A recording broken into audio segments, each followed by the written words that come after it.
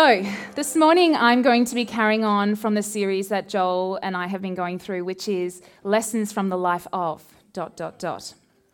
And this morning I'm going to be looking at lessons from the life of Rahab. So I'm going to keep it really simple and just basically look at who was Rahab, where she was mentioned in Scripture, and what are some of the key lessons that we can draw out from her life. And I've got 3 for us this morning. So if you'll turn with me, please, to Joshua chapter 2. So to give you some context, Moses has now died, and Joshua is the man chosen by God to lead the Israelites into the promised land. And in Joshua chapter 1, God has spoken to Joshua and told him it's time now to take Jericho. So what he does is he chooses 2 spies to go into Jericho and to suss it out and try and get some intel for him. So that's where we are in Joshua chapter 2. Then Joshua secretly sent out 2 spies from the Israelite camp at Acacia Grove. He instructed them, "Scout out the land on the other side of the Jordan River, especially around Jericho." So the 2 men set out and came to the house of a prostitute named Rahab and stayed there the night. Whoa. Sounds a bit sus, doesn't it? Now, Rahab, just so you know, she had a house that was quite prominent. So it was actually embedded in the wall of Jericho. And so someone has obviously, because of this house in a prominent position, seen these 2 men coming in, and now the king has caught wind of the fact that they might be there. So in 2 verse 2, "But someone told the king of Jericho, 'Some Israelites have come here tonight to spy out the land.' So the king of Jericho sent orders to Rahab, 'Bring out the men who have come into your house, for they have come here to spy out the whole land.' Rahab had hidden the 2 men, but she replied, 'Yes, the men were here earlier, but I don't know where they were from. They left town at dusk as the gates were about to close. I don't know where they went, but if you hurry, you could probably catch them.' So she tells a big fat lie. Actually, she had taken them up to the roof and hidden them beneath bundles of flax that she had laid out. So the king's men went looking for the spies along the road leading to the shallow crossings of the Jordan River, and as soon as the king's men had left, the gate of Jericho was shut. Before the spies went to sleep that night, Rahab went up onto the roof to talk with them. 'I know the Lord has given you this land,' she told them. 'We are all afraid of you. Everyone in the land is living in terror. For we have heard how the Lord made a dry path for you through the Red Sea when you left Egypt. And we know what you did to Sihon and Og, the 2 Amorite kings east of the Jordan River, whose people you completely destroyed. No wonder our hearts have melted in fear. No one has the courage to fight after hearing such things. For the Lord your God is the supreme God of the heavens above and the earth below. Now swear to me by the Lord that you will be kind to me and my family, since I have helped you. Give me some guarantee that when Jericho is conquered, you will let me live, along with my father and mother, my brothers and sisters, and all their families.' So then she goes on to cut a deal with them that when Jericho is conquered, if she keeps them secret and helps them to escape safely, that she and her family would be spared. And they make an arrangement that they're going to leave a scarlet rope hanging from her window as a sign that she will be kept safe, which is a very familiar picture, isn't it? It's, for me, speaks of sort of the covenant and reminds me of Exodus when the blood was smeared across everyone's doors that was going to be spared.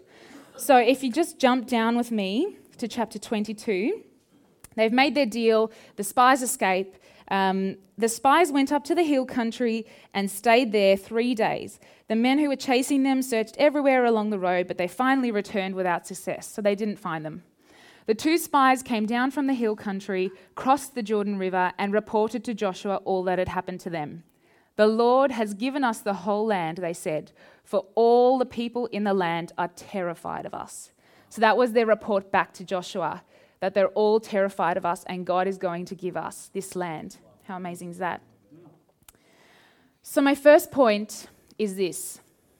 When we experience fear, it's an opportunity to trust in God. When we experience fear, It's an opportunity for us to trust in God. Now, actually, it was amazing this morning. I was talking with Lisa, Joel's friend, or our friend from China. And she was telling me this morning, just casually, that she's had a really big health scare recently. And I asked her if I could share this, and she said yes. And she said that she had cancer of the thyroid and that they recently removed it. And I said to her, oh, how did that make you feel? How were you? And she said, I was excited. And I said, oh my goodness, why? And she said, because everyone was praying for me, and I was excited to see what God was going to do. And I thought, my goodness, isn't that such an amazing example of how when we have a circumstance that might create fear in us, it's actually an opportunity then to trust in God and see what He does. So that was really cool, because that's exactly what I'm speaking on this morning. And when we look at fear, there's two types of fear. So there's worldly fear and there's godly fear. And they're two very different things. So when we look at worldly fear, it's things that come up in our lives, things that will drag us down, things that might cripple us or depress us or constrict us. And some examples might be fear over your finances, fear over your health. Maybe you're facing some really difficult circumstances with your health this morning, or maybe a close family member or friend, and it can be a fearful time. Maybe you have fear for your kids, that something might happen to them. Maybe you're fearful of the future because there's a lot of uncertainty for you and you don't know what's in store in the future. Or maybe you're fearful of failing. Failure is a big fear for a lot of people.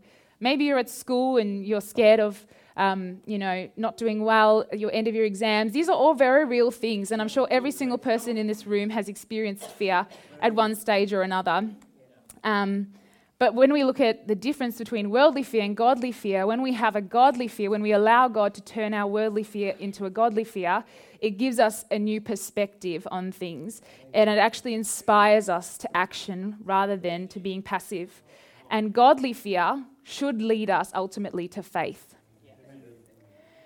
So, just an example in my life, I've always been a little bit of a scaredy cat. I've never liked the dark. I've always been scared of the dark. Even to this day, I'm a bit scared of the dark. I don't like it. So when Joel's trying to trick me, he'll turn the lights off and I'll say, turn them on. But my whole childhood, I can remember being scared at night time. I used to think that the boogeyman was under my bed. I used to be really fearful at night a lot. And when I was 12 years old, my mother and I were driving in the car late at night, and we were trying to get to the destination that we were going to, but my mum was having trouble because she couldn't read the street signs well at night. There were a few that were missing, and so we got lost. And in hindsight, she says now she can recall she thought someone might have been following us, but she wasn't really paying attention because she was more worried about trying to figure out where we were and get to where we needed to go. So anyway, at one point when we'd slowed down, the car pulled up beside us and three men got out and one of them had a gun. And the guy who had the gun came to my mum's driver's door. Luckily it was locked, and he was trying to open it. And at that stage, my mum just put her foot down, and the guy was running along the side of the car with his gun and with the door, holding onto the door. Luckily, my mum managed to get away, and we went around the corner. At that stage, the three men jumped back into the car, came around and met us on the other side. And my mum did the fastest three-point turn you have ever seen in your life. And she was driving manual, so she was like ripping it up. And she really was my hero that day. She did such a fast turn, and they were running towards us. Anyway, we got away. And thankfully, we weren't hurt at all. It was fine. But that was scary for me at 12 years old as well. It didn't help that I already was a bit of a scaredy cat. And there was a few other instances that sort of made it worse. And I think sometimes the enemy can take a natural disposition to something and then take an experience in our past and sort of exacerbate it and make it worse over time. And it gets to when I'm an adult. So my parents were away. I remember every time I was in the house alone, I'd get really scared. And one time my parents were away, and I remember running out. They had a gate, like a picket fence, and the gate always stayed open. I remember running out in a panic and shutting the gate and tying it together with string because it was broken and it didn't close, the latch didn't close. Let me just put it out there, the gate was about 1 metre high, so anyone of reasonable height could just right over the top. But it didn't matter because I wasn't thinking rationally, because I was so scared and driven by my fear that I thought that might help. And I locked myself in the room. And anyway, fast forward to now my adult life. Obviously, I got married to Joel and moved out of home. And Joel travels a lot for work, as most of you know. So when he would be away for the week, it would look something like this. Daytime, fine, happy, no problem. It would start to lead up to nighttime, and I would start to feel a little bit scared sometimes, not all the time, but every now and again. So what I would do when I was feeling scared is I would make sure everything was in order. I'd get in my pajamas, have my dinner, everything, get everything I could possibly need for the rest of the night, put it in my room, and then I would lock myself in my bedroom for the rest of the night when it was dark, and just stay in my bedroom. And I didn't think that was a big deal. It was just how I did things, right?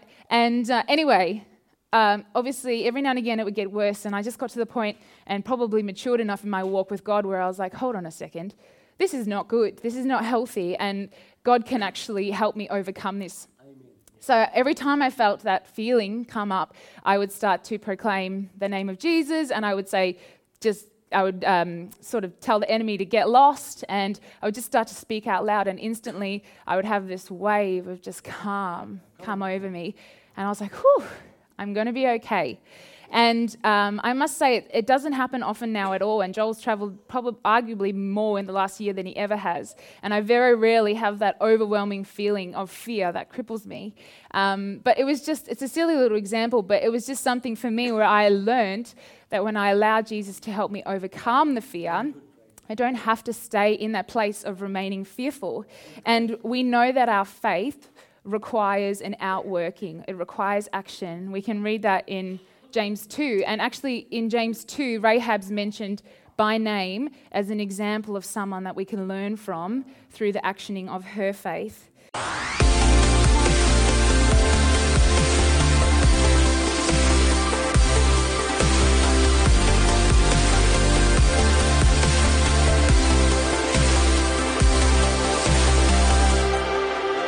So fearing God doesn't mean that we need to be cowering in his presence, but having a godly fear means that we recognize the immense power of God and how insignificant we are in comparison to him. And that's the thing that Rahab understood. So she had a fear of God, whereas the rest of the Canaanites were in worldly fear because they worshipped false idols. And without the power of God, we can't have the same courage. And if you look at Joshua, it's a really interesting picture, Joshua 1 versus Joshua 2, because in Joshua 1, the first verse, God is speaking to Joshua. And I'm sure Joshua experienced fear. I mean, he's only human, right? But the difference is that all through Joshua, God is saying, be bold, be courageous, I am with you. So Joshua has a boldness because he knows, even though he might experience fear, he's got a godly fear and he knows that God is with him.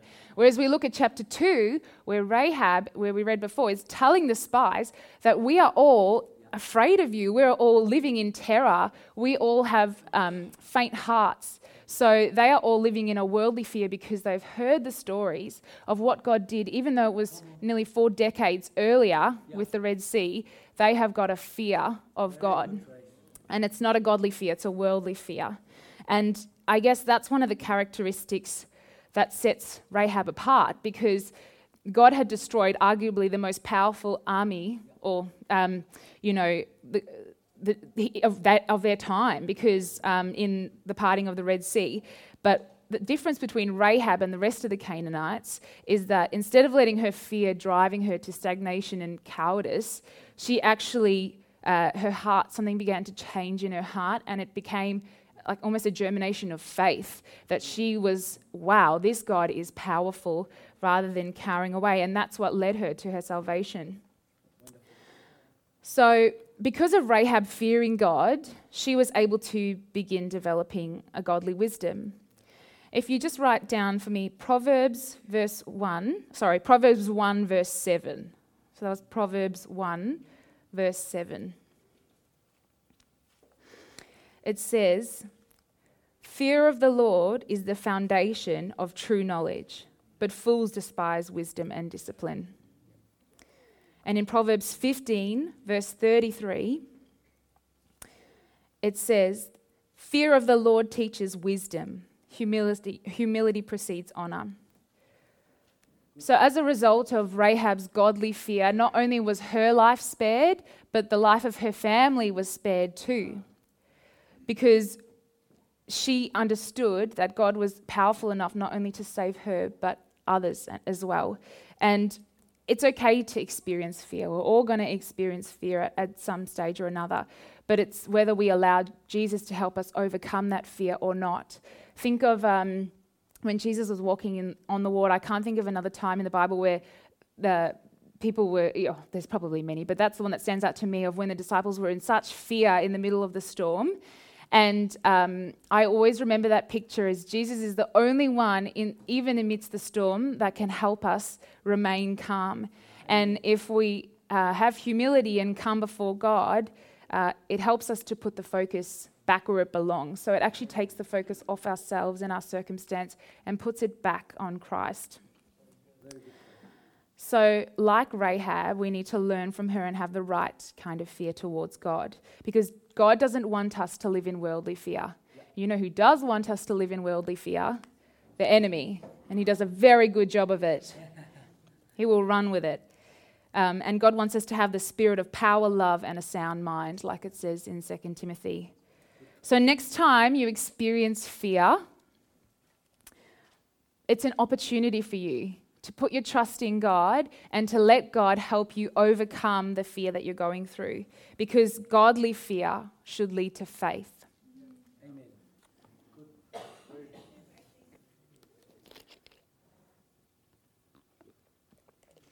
So my second point is that God sees your faith, not your reputation. So God saw Rahab and he saw her faith. He didn't see her reputation. She put her trust in God, not in the walls of Jericho. And we can see that because of her faith, it extended beyond herself, like I said before, because God often protects many for the sake of one. And so her family was saved from the destruction of Jericho too. She trusted that God would deliver them all from danger. And we must remember that God's mercy extends to all people. So it's not just, Jesus didn't come to earth and die on the cross for a select few. He came for the whole of humanity. And when I first got saved, it was so easy for me to have faith for everyone around me, my family, my friends, strangers. And over time, you don't realize, but you start to feel like certain people are difficult to reach, or you're not willing to go there. But actually, God came for the whole of humanity, and we need to allow God to rip off those limits and help us to have faith again, stir up faith for those family members and friends that don't know Jesus, because God's desire is for none to perish. And when Rahab asked for her family to be protected, she was given very specific instructions to be obedient to. So if you just look at Joshua 2, verse 17. So Joshua 2, verse 17. Before they left, the men told her, "We will be bound by the oath we have taken only if you follow these instructions. When we come into the land, you must leave this scarlet rope hanging from the window through which you let us down, and all your family members, your father, mother, brothers, and all your relatives must be here inside the house. If they go out into the street and are killed, it will not be our fault. But if anyone lays a hand on people inside this house, we will accept the responsibility for their death.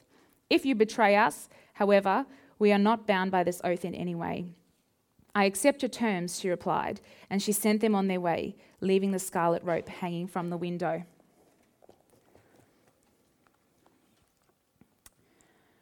You know what goes hand in hand with faith?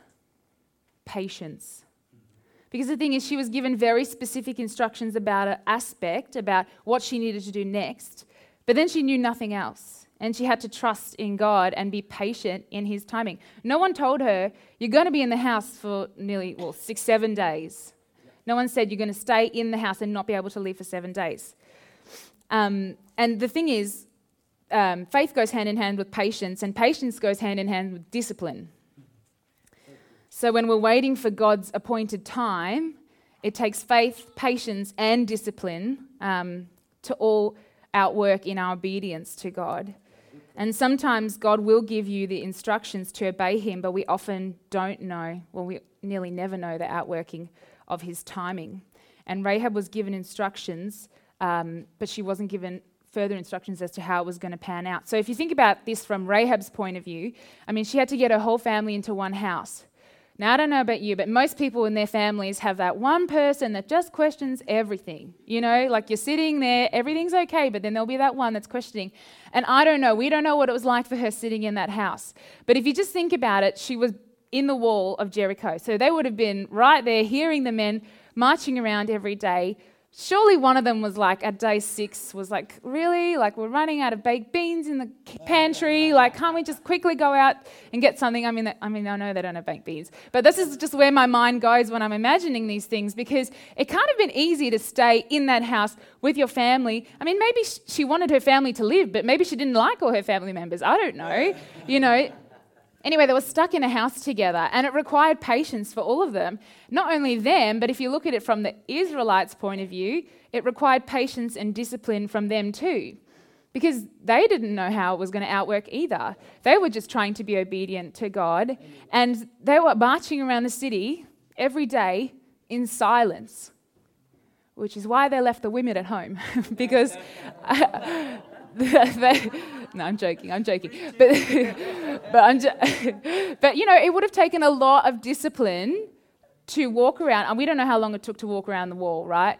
But it would have taken a lot of discipline for them to do that. So from both points of the arrangement, when they made their agreement, they had to outwork patience and wait for how God was doing it. Because the thing is, God is always outworking a bigger plan, and we very rarely know all of the pieces.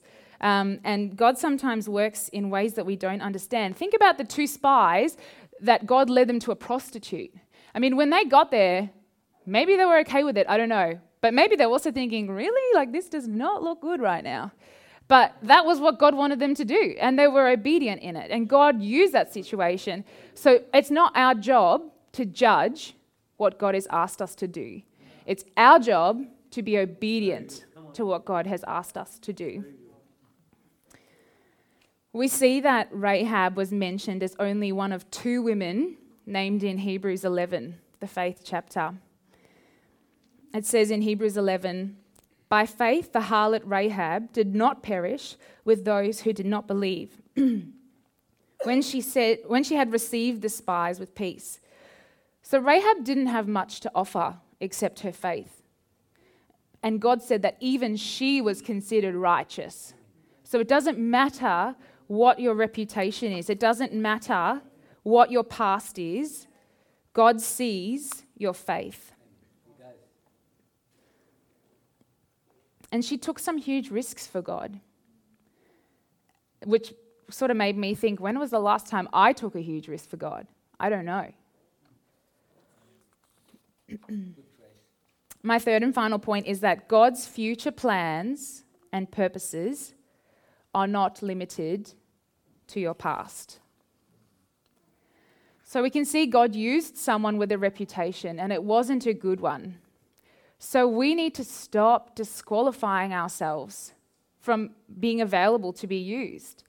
For example, I have known for many, many years that God has wanted me to share, and to share from the front, and to preach. But for many, many, many years, I disqualified myself over and over again, and I could give you a very long list of reasons why I shouldn't be standing here in front of you right now. But the thing is, at the end of the day, we have to be able to push that aside and have the faith that God can use us, flaws and all. And that the thing is, he didn't change Rahab before he used her. He used her as she was, and she was just there, her faith was there, and God said, I will use you. Yeah. And so we need to stop disqualifying ourselves. Because at the end of the day, the reason I am standing here today is because it's God's reputation that's the basis of my faith, not my own reputation. And yet we spend so much time worrying about our reputations and building our own reputations, sometimes for the opinions of people who ultimately don't even matter.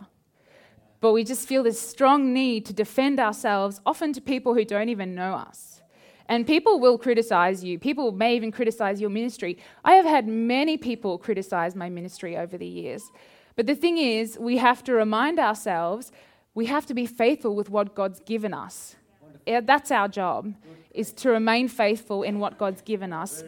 And remember that it's His reputation that matters, not our reputation. And in everything we do, we need to continue to build towards Jesus and not towards ourselves. And sometimes I do wonder how big the gap is between our reality and our reputation.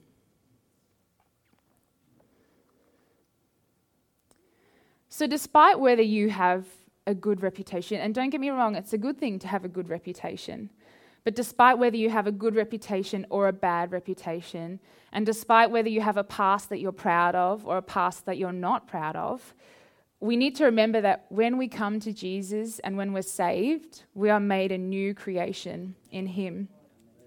And so our identity changes because our identity is in Christ, not in the reputation that we've created for ourselves. And maybe you won't even be able to shake your reputation. Maybe it's one that will sort of stand the test of time.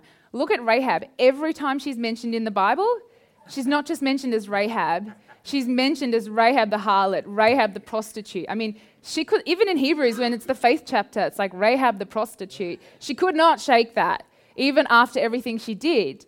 But I think it's there as a reminder to us that it actually doesn't matter, that God can still use you despite your reputation. He can still use you to build His kingdom. And Rahab eventually learned more about God, and she grew in her knowledge of God and developed a character that attracted the prominent tribal leader of Judah, Salmon. I don't know if I'm pronouncing that right. It's written Salmon, so I just didn't want Salmon. Take it as you like. But the marriage of Salmon and Rahab, they had Boaz. Boaz was their son, who then would eventually lead to the birth of King David, and then ultimately to Jesus Christ, the Savior of mankind. So Rahab is in the lineage leading up to Jesus. What an amazing honor and privilege, and an amazing testimony to how she was used for the kingdom. So she was used by God to play a role in forming the lineage to our Lord and Savior, Jesus Christ. So she should inspire us to obey God. So no matter who you are, God can use you right here, right now. And we just need to be faithful and allow God to continue to deal with our past. So even though God can use you right here, right now, as you are, it's still important that we allow God to deal with things in our past, because it will affect your future if you don't. So what are the things that you're disqualifying yourself from this morning? Maybe you're experiencing things like fear, anxiety, failure, striving, unforgiveness, a lack of self-worth. Because God is wanting to heal us of these things. He's wanting to deal with them so that we can walk in fullness for what He has for us, for His plans and purposes. It's a continual process of sanctification. Salvation is the start of it, but then we need to continue to allow God to deal with these things, because I heard someone say once that broken leaders produce broken people. And we all lead in some capacity. Even if you're not a leader up the front here, you're still leading other people, and we're called to disciple other people. So you are leading other people if you're doing what the Bible's asked us to do. And so we need to make sure that our lives are dealt with and whole, so that when we're discipling others, we're producing whole believers. We're not producing broken people who then have our issues because we didn't allow God to deal with us. So, and even this morning, if you don't have a specific example in your mind of maybe some of the things that God does need to deal with, please remain open-minded, because God might speak to you and show you something that you didn't even know was there. But just to give you an idea, I'm going to read out some of those things that I read out before, just as to get your mind thinking of some of the things that might be stopping us from walking in this wholeness. So the first one's obviously sin, fear, which we talked about earlier, anxiety, envy, striving, bitterness, unforgiveness, belief in lies, a lack of self-worth. So we need to remember that our identity, our true identity is in Christ, so we can't confuse prominence with significance. And failure. If you're struggling with failure this morning, let me encourage you. There are many people in the Bible who failed. We heard last week, Joel was talking about Samson, Abraham, Jonah. There were lots of people. And the thing is that unresolved failure will affect our future because it's just inevitable. But the thing is, God is greater than our failures. So we also need to remember that. And lastly, the thing that we sort of need to bring to the party is that we need to desire to be transformed. And we need to be intentional when we're actually receiving restoration in our souls, because wholeness will only come from us healing. And we need to be walking in the fullness now more than ever.